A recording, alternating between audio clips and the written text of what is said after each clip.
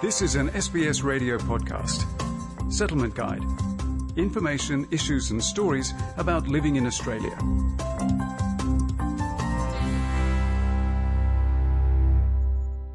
When living in a multicultural country such as Australia, you will most likely meet or make friends with people who practice a different faith or culture. It's important to be able to understand and appreciate the religious and cultural attributes of culturally and linguistically diverse communities, which leads to a more cohesive society. One of these practices is religious fasting, observed by many different faiths. In this episode, we take a look at how religious fasting affects the physical health and could there be any benefits. Whether it involves completely abstaining from food and drink or a lighter, lower-calorie form of eating, fasting is practiced in various religions and philosophies, including Christianity, Islam and Hinduism.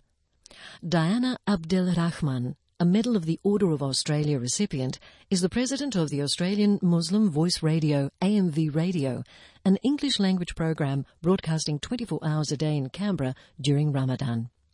Ms. Abdelrahman explains that Ramadan is a time for Muslims to reconnect with God and with their religion. As the sun comes up, that's when we stop eating. We do not eat or drink during the day until the sun goes down, which is the fourth prayer of the day. This happens for 29-30 days in the month of Ramadan every year. Fasting actually benefits the body, mind and soul. During the month of Ramadan also, you often increase your prayers. It's a chance where everybody gets to reconnect with God. It's a chance where we get to drop everything else that we're doing and completely focus on our faith. Ramadan is a form of intermittent fasting, a term used to describe a variety of eating patterns in which no or few calories are consumed for time periods that can range from 12 hours to several days on a recurring basis. More specifically, Ramadan falls in the category of time-restricted eating, explains Dr. Veronique Chache, who is an accredited practicing dietitian, a lecturer and researcher at the University of Queensland. Dr. Chache says abstaining from food entirely for limited periods of time brings some key benefits to the body.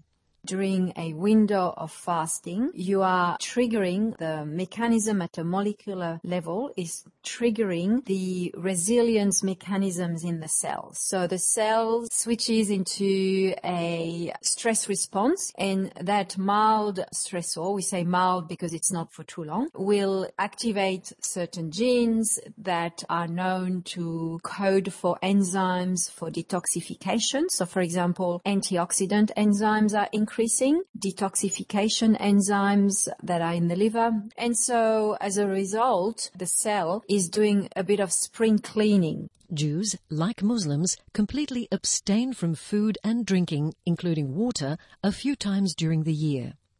However, abstaining from water has not been proven to have any benefits. If anything, drinking water would be beneficial to flush out the toxins, says Dr. Chache.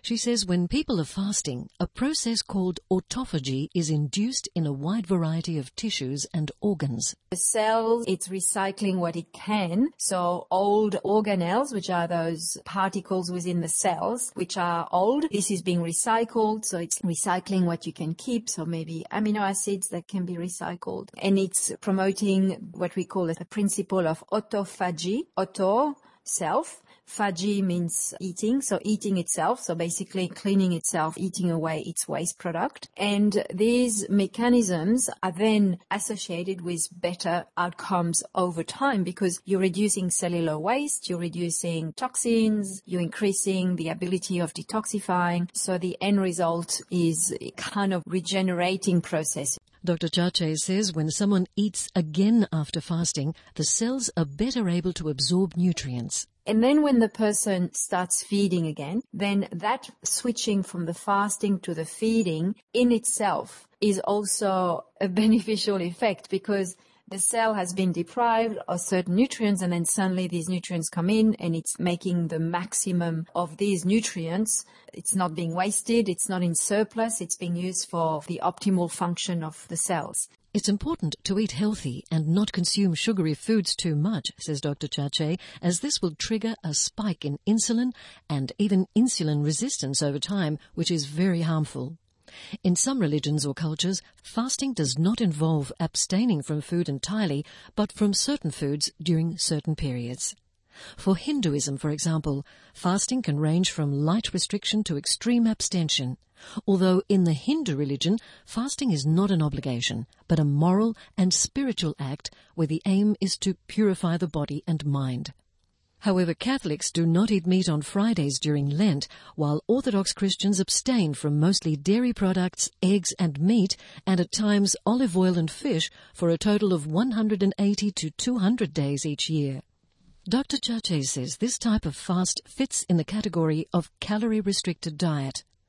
A modern diet based on this principle is the Cron diet, calorie restriction practice on optimal nutrition, which involves calorie restriction in an attempt to improve health and retard aging, while still attempting to provide the recommended daily amounts of various nutrients. The idea here is to put the body into a mild stress. That means the body learns to do the most of what he has, or of what it is receiving, and obviously all the conditions that are associated with excess fatty tissue in the body. So, mild inflammation, which are all precursors of chronic disease as well. So this does not take place. And because those genes are stimulated a bit less than when you're fasting completely, but still a little bit. So again, the idea is a better antioxidant defense. So that means the ability of the body to really clean up free radicals, toxins, and so on. And the overall effect out of that is that it will slow down the aging process.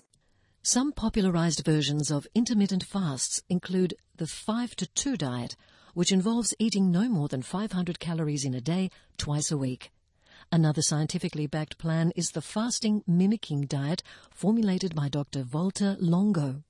Dr. Chache says this kind of fast can help reset hormones as well as promote cell renewal.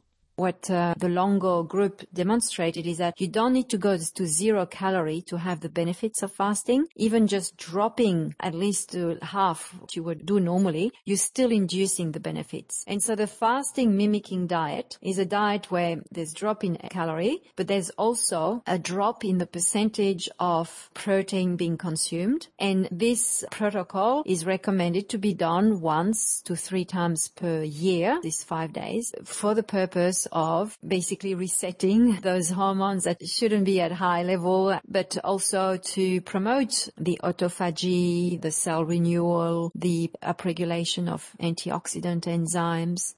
Dr. Chache says fasting isn't recommended for people who are underweight or have a pre-existing medical condition, as well as people who have an eating disorder.